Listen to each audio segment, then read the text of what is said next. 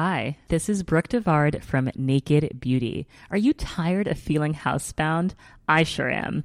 Break free with the new Unbound cordless auto curler from Conair. It's a high-performance auto curler that's rechargeable and gives you up to 60 minutes of cord-free runtime. Just think of all of the incredible hair looks you can create in 60 minutes unbound away from your wall. Don't get tied down by cords. Love your look, live unbound.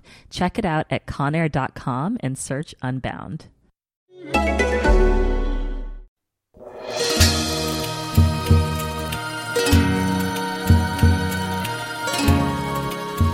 Hi, welcome to the Way Up North podcast. My name is Jenny Hamar, and I'm hosting this round of conversations where we get to know the presenters of the upcoming Way Up North in Rome. So a bit of a wild card in this upcoming Way Up North is Finnish-born and Canada-residing speaker Tuija Seipell. From near the Arctic Circle to Vaxholm, Sweden, we finally caught up and had a lovely chat, and she revealed what her thing is. What is she so good at that people fly her all over the world to help them with? So don't miss this short conversation, and don't, for crying out loud, miss her in Rome. You can hear me. Do you hear? Yes. Excellent. This is my iPad. This is just amazing considering what happened last time. Yeah. And I always do, like last night when I came to my room, I signed onto Skype, checked everything. Everything worked. And now I have no sound in my computer at all. Oh my God. Well, it's like last time for us. I was trying to get it. It was just thinking. And I'm like, this is so typical. Why is this happening? It's like the universe is against me. Yeah. And it's also like because I travel so much, I'm so dependent on something working, somehow. And then everybody talks about how everything is so mobile and everything is so convenient. It's like, yeah, right. Yeah, right. Not when you need it yeah, to be. Right. Well, in the ideal, when most of the time things do work. Yeah. Of course. Some, but so it's like you and I, we are not meant to talk. I know. Well, we're here now, even if it's for 10 minutes, now. just to get a little. Let's see what my time is. It's now 10:34. Yeah. This is so funny. It was luckily I wasn't rushing somewhere. And how is your time? I'm okay. You're okay, good. Yeah. So let's take 30 minutes from here, and we should be okay. Yeah, that's fine. So sorry about that. And that's if you so have to annoying. Go, just let me know. Yes. So good. Where are you right now, Tuija? Tuija is how you say your name. Tuija. I am in my hotel room in the city of Rovaniemi, which is in the northern Finland, about 10 kilometers south of the Arctic Circle. Oh, wow. So this is the capital of Lapland. Right. Okay. And what the heck are you doing there? What the heck am I doing here? I am here participating in what is the world's northernmost design week, the Arctic Design Week. Okay. This city has organized, this is, I think, their 8th or 9th year. Okay. And they invited me in 6 years ago for the first time to speak at one of their main seminars. And I have been coming. They've invited me every time since. So this is my 6th time. That's good. You must be doing a good job. And it is also funny because when they invited me, that year was the first year, 6 years ago, when I did anything at all in Finland in terms of public speaking or anything. I hadn't, since I moved away from Finland, I have never tried to do anything in Finland. I've been busy in North America and in Canada in particular. So it was just funny how from that first year, so many neat things have come. And I really like it up here. Although I'm not a winter person, I hate winter. Oh. I hate winter. I hate cold. I don't like that stuff at all. It's beautiful to look at and it's very pretty to visit. But I'm not a winter sports person. I don't have that sort of, some people really miss it if they are not near winter. I don't. So for me, in terms of design, what I really find impressive is that in the Arctic, design is always a question of life and death, because you cannot afford to make mistakes. If you are in your reindeer skin teepee up somewhere in the north and you don't know how to build and design your teepee, and the smoke won't go up through the chimney hole, you die. Your family dies. Or if you don't know how to do the door flap and the cold comes in, your family dies. So pretty much every mistake you make costs you a lot. Wow. So we're not talking design in terms of handbags here. We're talking like life. I am talking. I think, which is, I always like to do the opposite or try to go against what everybody else is doing, in that sense that, what's my role? My role is to be the sort of, I see myself as the question asker, that rather than give what would be the sort of the obvious thing, especially when people invite me in my role as the cool hunter, or somebody sort of coming from that sort of trendy world, then I like coming at it from a completely different angle. Yeah. And again, of course, for these people here, especially the younger generation, it is a lot about, designing beautiful furniture or lovely hotels or interiors or, handbags or whatever it is. But for me, I really try to get them to thinking back into why is this different? Because otherwise, handbag is a handbag. Yeah. What's so Arctic about a handbag that was designed here? Nothing. There's nothing Arctic about it. Right. And how do you make it? Yourself, Scandinavian design, anybody can do it if you just do it the way Scandinavians have always done it. Yeah. So, but when you come to, in terms of what does design need and what's the expertise that is needed to survive in this kind of environment, that to me is interesting. Yeah, that's nice. And also probably why they appreciate your talks too, because it's like something kind of, you're shaking them up a little bit, saying like, let's. And also just, it's almost like I'm helping, I hope, not just this audience, but maybe even hopefully in Rome when it comes to wedding photographers, helping people sort of really appreciate what it is that they are doing. Yeah. I think. Why is this, why do we call this Arctic design? What makes this Arctic? Because we have the tendency, because of the amount of data, information, tidbits that we get, we have the tendency of trying to be like everybody else, trying to aspire to being like the ones we've seen, the best ones or the cool ones or the kinds that we aspire. And then eventually everybody becomes the same. Yeah.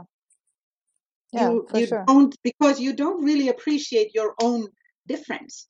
So what I'm trying to preach here, and I was just in early December, I was even further north here, another 370 kilometers north from here, which is like, if you think of Finland, it's almost shaped like a human being. Yeah. So I was almost at the top, basically on the nose. Okay. So you look at the shape of Finland and you look at the head. I was on the nose in a little town called Inari, and I talked to the tourism travel industry there, and especially the Aboriginal or the Sami people, which are the original people that populate the Lapland area in Norway, Sweden, and Finland, and slightly also in Russia. It's sort of their country is curved up in the north.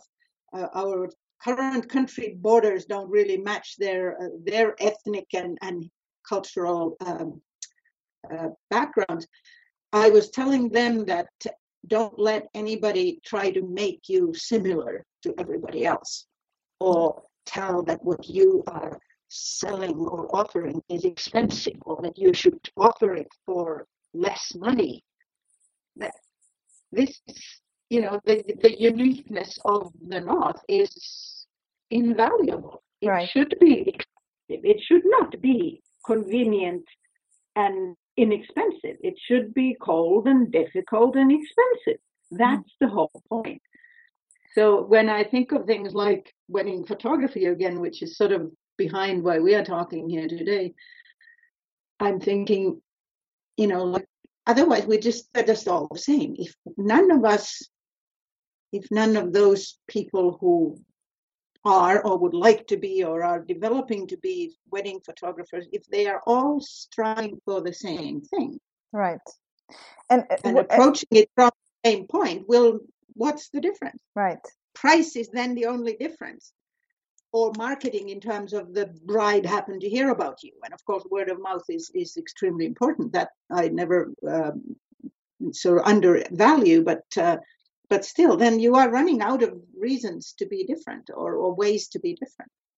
And what would you say has brought you, if you were to ask yourself that question about why you are traveling around the world doing what you're doing, what's your kind of uniqueness or whatever you should call it? I mean, yeah, that's a really good question, because one should take one's own pill in that sense that, if you're prescribing medication, you should then have tasted it yourself. Not that doctors take every medication themselves. They just know how it works. I'm pretty sure they do, but yeah. Maybe. Let's leave that. But that's a good question. And I think I'm hearing it from the audiences, and I'm hearing it from the people that I work with, because I work with individual companies or governments or cities or organizations of all sizes. And what I hear back is that it is my value or my sort of expertise or experience is the ability to ask the stupid questions. Okay. Ability and courage, whatever that is, to ask the really dumb questions, like the ones that are really difficult. You are sitting in a boardroom with people that you've been working with for a long time, and you're right in the middle of a big, important meeting and whatever. Nobody's going to say, why the heck are we doing this? Mm-hmm. It's too late to be asking that from the inside, mm-hmm. because it would make the situation so difficult. Uncomfortable, just like you are destroying this. You are not constructive now. You're not. So I've often said that unless you can get a 7-year-old in the meeting, then you better hire somebody like me who is willing to ask, because I have nothing to lose. Yeah. And because I come from the outside, and I really like being on the outside, and that's also one of the things that I will talk about in Rome, because I never fail to not talk about it. I always included that, coming from the outside, that it is so difficult to see things from the inside. Mm. You become so completely blind. We know that, your friend's marriage, you can see it's failing and they don't see it. Right. It takes them a long time, or, whatever. It's so difficult to see things from the inside. And there is that fine line of, like what's easier than critiquing? Nothing is easier than just, commentating and critiquing something. That's the easiest thing to do, especially if you offer nothing in terms of, okay, so what are we going to do now? Right. But when you ask why questions, when you ask the question why, that lets the person you are asking, or the organization, or the whatever asking that question, gives them the opportunity to, in a way, save face, or in a way really sort of stop for a moment and say, okay, what was it again? And that often opens the knots, and sort of people start breathing freer, because this is why we were doing this. Okay, we're too far into the sticks. We can't remember anymore. Why was it that we came here? Right. So I think my benefit and my value comes from being able to ask those questions quickly, sort of hone in. It takes me very little time to sort of sniff around what it is that is going on here, mm-hmm. and then start asking those questions. Not necessarily nasty questions, not necessarily bad. My purpose always is to help. Yes. I'm a helper. I really like when I can see lights going on, when I can see people looking more relaxed, when I can see they're saying, okay, now we know what we should be doing. That is lovely. But I also think that the other side of why I might be useful is the fact that I having lived a long life and seen a lot of things, I've always been incredibly curious. Like I've always been a question asker. That you get to that point where you see the commonalities in things. The patterns. It doesn't matter what the topic is, what the industry is, what the size of the organization is, how big the question is. It doesn't really matter. You start seeing, oh yeah, that's exactly like that. Oh, this sounds like that. I wonder if that would work for them because it worked for those people. And then because I'm also really practical, I can see the big picture, and then I can start helping them create that list of what should we do to fix this? Right. How can we fix it? I don't necessarily know the answers. I trust that most people and most organizations actually have the answers. My job is to help them find them. It seems like my feeling is that one of your strengths is probably also to not, a lot of people in the world today have also a need, especially in businesses and whatever, to also be liked. And I'm not saying you don't have a need to be liked, but you are maybe not afraid to go through that painful phase of, oh, now that's annoying that she's asking that question, or that she's really pushing the envelope with something. And I recognize it because my husband is the same way. I'm too much like, well, I don't want to make them uncomfortable, so I'll do this, where he has no problem just kind of forging ahead, asking those difficult things, knowing that the reward on the other side is that kind of what you said, seeing that, okay, there's kind of a relief because it's now out in the open. I'm able to say what I want, and I'm not like harboring all of these feelings. And get through that pain. And because I'm benevolent, like I'm not mean, I maybe somebody recently compared me with an owl. I love owls. And somebody said that you're just like an owl, that you are wise, cute, and slightly scary. And I thought, yeah, okay, let's leave that cute part. But yeah. And the slightly scary is, I think, if I'm doing my job correctly, it is that you're sort of saying like, oh dear, now there she comes. Oh, Lord, what's she going to do now? But you also know that I'm not there to rip your wings off. Right. I'm there to help you fly. Yeah. But sometimes that path is hard. I may be tough, but I'm not mean, and I do want to be liked. And I really do think that the reason why I'm doing this, why I have found myself doing this now for the last sort of 6 years,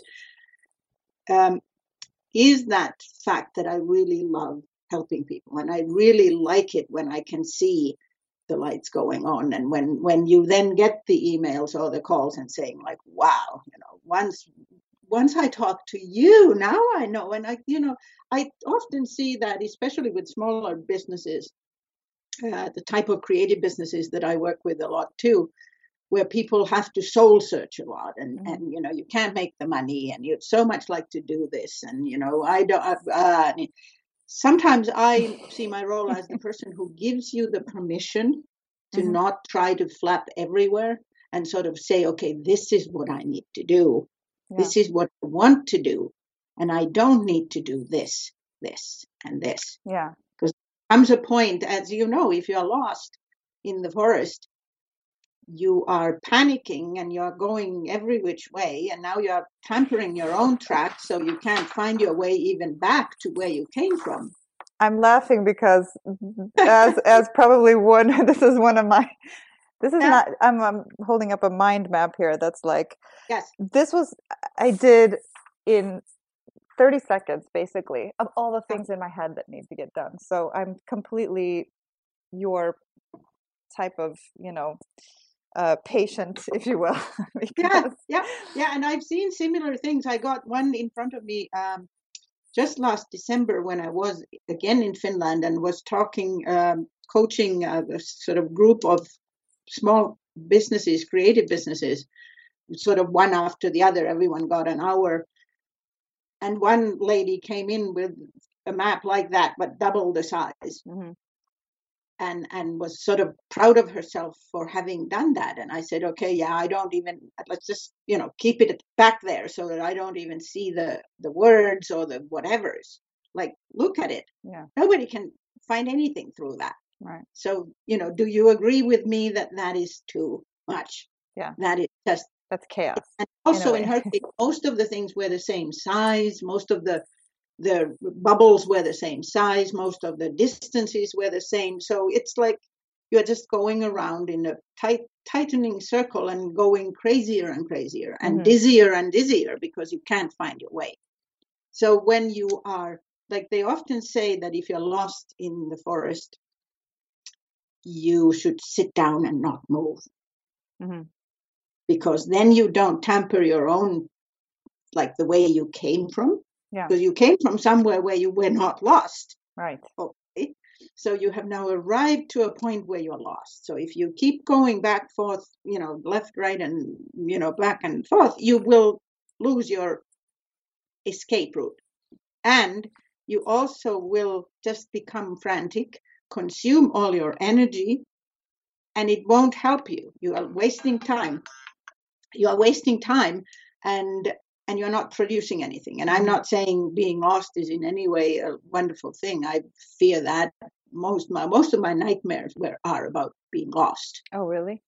Yeah, like being lost and being in a city where I used to know where everything is, and then suddenly I walk the same street and it's not there. Okay. And I don't know why that is so horrifying. It's an interesting thing, and let's not get into that because dreams are like another story. But I think that with that case and with your map, for example, what I think one must do is sit down and really, really think about what it is where your heart just totally sings, like where you just feel so happy and things are so easy. Like it's not even work. It's so easy. And it's like your eyes light up, you lose 10 years of your age, you just become happy. So that's sort of your best scenario. And then of course there's always that you have to make money, you have to sell, you have to do all that. And that's not necessarily exact opposite, but it's in another box. Usually, yes. Usually. And then you have to find a way, like some sort of a path. It's almost like the path that isn't there, but you can create if you just go one step at a time. Mm-hmm. And it's extremely difficult. Yeah. If it were easy, nobody would need me and companies wouldn't get lost, big and small. And of course, we can talk about greed, we can talk about blindness to world problems, all those other things that lead bigger and smaller organizations in the wrong direction. But if you are trying to make a living in a creative business or any sort of small business, you can't clone yourself. So you really have to be true to yourself. The self is really important. And what do you, having worked with different kinds of people, what would you say is common for just creatives? I think, and that is sort of why I gave the Way Up North group the sort of the tagline that I did about the curse of knowing and about sort of feeling, that my goal is to help people find that path or find the route to where they may want to go. And it has to do with I see two things. One is that people get frantic so that they have already gone many, many directions and sort of exhausted themselves. And then they panic, like this is not happening. I'm just, working my tail off and I'm not making the money and this is no longer fun and I'm dealing with people I don't like and I hate my clients and I'm poor and, all those things that happen.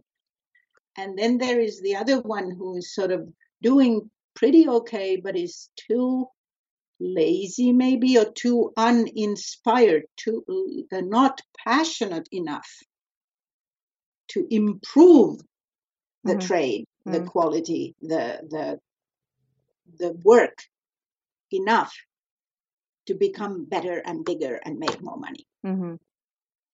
because that's the who's only in the way. safety Otherwise, you're zone. Yeah. waiting for a miracle to happen. Yeah. Yeah. They're just waiting for somebody to somehow, and that does happen, but it happens so seldom that I recommend trying to do something in between while that miracle is about to come your way. Mm-hmm. I also think that if you do take those risks and work harder and do scary things and push yourself to not necessarily do all the little things and all the, the different bubbles on your little map there, but to do the most difficult stuff, to do the stuff that scares you the most, Mm-hmm. because that might get you closer to that miracle happening. Mm-hmm. Yeah. That might get you closer to somebody noticing you that is worth being noticed by.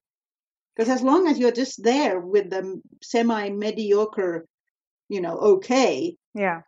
how could anybody find you even? Right. You're not gonna be topping any searches. But it's not easy. I am not in any way looking down on people who are in that position. I've been in that myself for years and years, pretty much all my life, in terms of always looking for something. Not necessarily frantically looking, but I've always been willing. I've never had a path, like in terms of, this is my career. This is where I want to go. Oh, is that true? Yeah. Never, ever. And where I am now and what I'm doing now is as far from what I could have imagined. Really? 20 years ago as could be. Why is that? Why is that, do you think?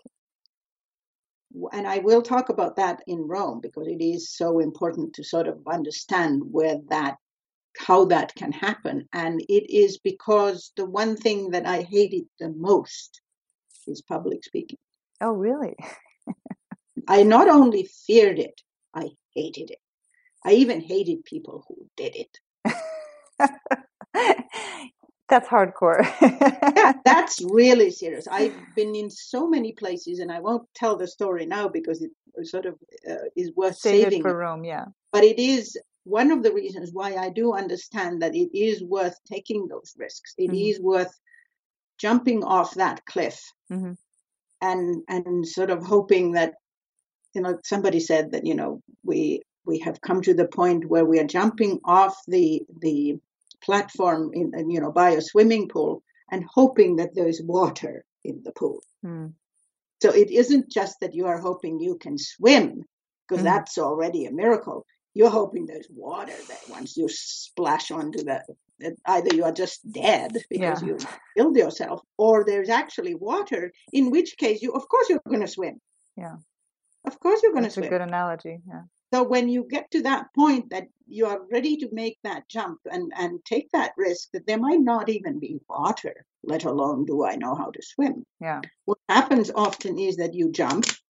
Not only is there water, within seconds you are swimming, and then you are turning on your back in the pool and thinking, holy Moses, and I almost didn't do this. Yeah. I almost didn't do this. And you can't wait to go back and jump again. Yeah. Now it becomes routine, and now you realize I'm quite the jumper, in fact. I like this stuff. It's like watching your kids. It reminds me of actually just the swimming thing that you said. First, really scared of the water, and then once they discover kind of the feeling it brings them of being in the water, jumping in, the excitement, then, you can't get them out. Then there they are, blue lips and all. For everybody, there's always a few who will never like it. Yeah. And who may have to, live to be 55 before they do it, or they may never. They may stay for the rest of their lives as people who are afraid of water. And that's also okay. Yeah. But so many of the life and death cliffhangers that we create in our frantic lives, and when you are afraid, especially if money is an issue, like if you have to really make a living and you're not doing it, that takes a lot of wisdom out of you. Your creativity dies, your belief in yourself goes down, and then you start making bad decisions. You're getting smaller and smaller and smaller, tighter and tighter. The sun doesn't shine anymore, no matter what. Yeah, and it's hard to find it back then. That's very common.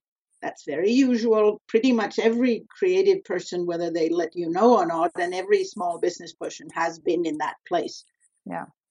There's only a few. And the funny thing is that we hear so many more, or maybe we just pay attention to them, which is not necessarily a bad thing, but hear about stories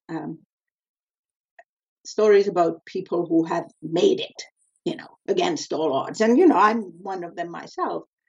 And then you think, like I'm nothing, I'll never do that and whatever. But many people like that have spent years, if not decades, doing exactly what you are doing, Right. struggling exactly the same way, being so scared that they can't breathe anymore because they're so scared. I have to make this sales call and I hate it. And I don't even want the sale because I hate the people. It's that sort of thing. And still you feel you have to do it. Yeah. Yeah. So I think when it comes to especially creatives, I think one of the things is to sort of try to have the courage to go back to what it is that you love and where it is that you have the potential of being really good. Yeah. Yeah. Because I think we all, at least I do, deep down, I know what the answer to that question is. Yeah.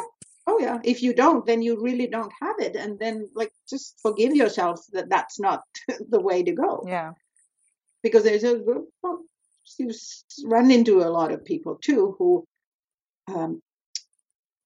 like the idea of being a designer or being a photographer or being a writer, but they don't really like the work of photography or hardcore writing or the tough life that it takes. Yeah. So it's like one of the people that I really respected in the writing world, she said, in one of the presentations I heard her give, Margaret Atwood, one of Canada's best-known female writers, she said that you have to really decide whether you just like the idea of being a writer or do you actually write? Do you actually love writing? Or do you have the drive in you that you cannot not write? Yes. And she said, I'm the latter. Yeah. I wake up every morning and I must write. Mm-hmm. I don't necessarily like it. It's not good. Most of the time I don't, I'm not happy with what I have done, but that's what I must do. Yeah. Yeah. And of course, she's extremely good. And there are very few people like her, but that's what it is. And it's one of the places where I realized that, yeah, I like the idea of being a writer. Yeah. I don't really like it enough. Yeah. I don't want it enough to go through the process. And there might still be a book or two in me. I don't know. But I know that it takes a lot of work. I know that it's not good enough to just write what comes out of my head. I wouldn't be happy with it. So I know hard work that it would take. Yeah, and it's like you said, asking yourself those questions can be kind of uncomfortable because, the answer might be that, hey, and not to end this kind of interview on a negative note, but like, hey, I've put many years into this and actually it's not what I want to stick around with doing, but I know that sometimes that's kind of a cathartic moment too, when you realize that, okay, wow, okay, next chapter, whatever, but hopefully... And also, that's one of the reasons why conferences like the Way Up North conference are good, that if you are open, you may find during such a 2-day thing that you don't relate to most of the people, that you don't relate to those who are real hustlers or who are, just really like sucking up everything and networking the daylights out of everything and doing all these things. And you're thinking like, who are these people? Do you have to be like that to be good in this? And you can draw several conclusions. One is that this is a conference. This is not where the people are doing their work. Right. Certain kinds of people have signed up, not everybody. So that's not necessarily the full sort of spectrum of who is there. And secondly, that it may be that you realize, and no, I don't really like this. Yeah. this is not what I want to be. I don't even like the industry. I don't even like the way they, whatever. Yeah. And that's good. It's like all of those things, they're bad if you have sort of spent some time on this, as you said, but it's also good. It's like you have to test that passion, because if you don't have that passion, and your passion may be different, so that although you go to a conference and you can't relate to anybody and you don't even like the stuff they're doing, that doesn't mean you can't be a good wedding photographer. No. It just means what happened there gave you an insight into yourself that might help you become either better in being your kind of photographer, or say, no, I don't want to do this. This is it. So that's why they are worthwhile. Yeah, definitely. Well, because it's good. I think you have to be open to seeing your own image there in terms of, is this who I am? Is this who I want to be? Yeah. And I think that if people, those coming to Rome, are able to sit when you speak and really be, I mean, it sounds cliche, be honest with themselves, but really take down all those, but I love this and I'm connected here. And I like you said, all those things that you kind of build up around you.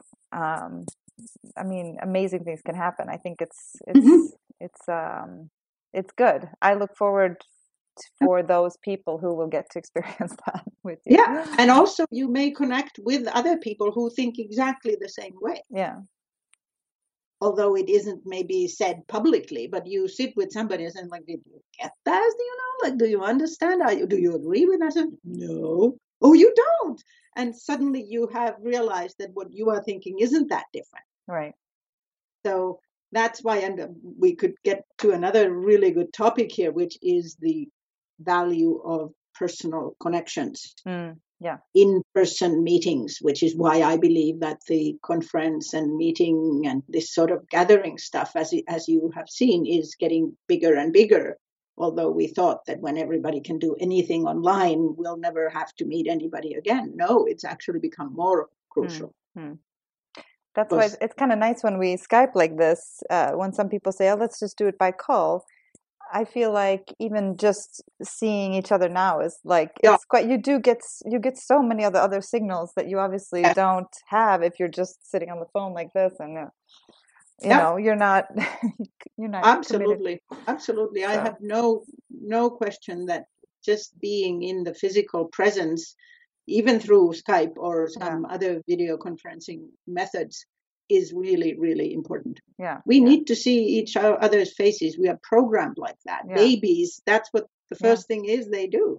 They find the mother's face. And seeing the signals all around, like, what are they wearing? What are they, It's the body language. It's you are not using your brain. You are using your instincts and your emotions. And that's a totally different thing than, being on the phone and talking. You're reacting to a voice, which also has emotional, value and weight, but it's still not the same as seeing face to face. Definitely not. Well, I'm so glad we finally made this happen. It was a tough road there. It was touch and go for a while, Tuija, but thanks for hanging in. It was fun, and fun also that we're on this neighboring countries, so we didn't.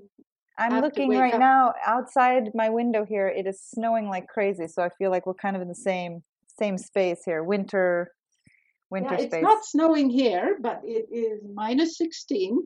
Oh wow! Okay. Because from Vancouver, I'm freezing, but I do have warm clothes, so I should be okay.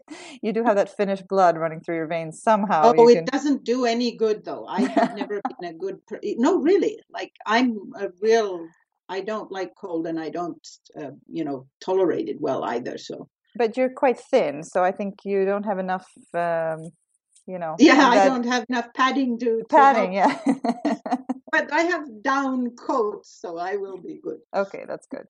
Well, good luck today. Have a great conference, and I look forward to perhaps seeing you in Rome, and and letting people hear what you're all about, which was nice. Nice to get a little bit of an introduction. Thank you. Okay. Have a great day. Bye. Bye. You too. Bye. Bye. Bye. Hi, this is Brooke Devard from Naked Beauty. Are you tired of feeling housebound? I sure am. Break free with the new Unbound cordless auto curler from Conair. It's a high-performance auto curler that's rechargeable and gives you up to 60 minutes of cord-free runtime. Just think of all of the incredible hair looks you can create in 60 minutes unbound away from your wall. Don't get tied down by cords.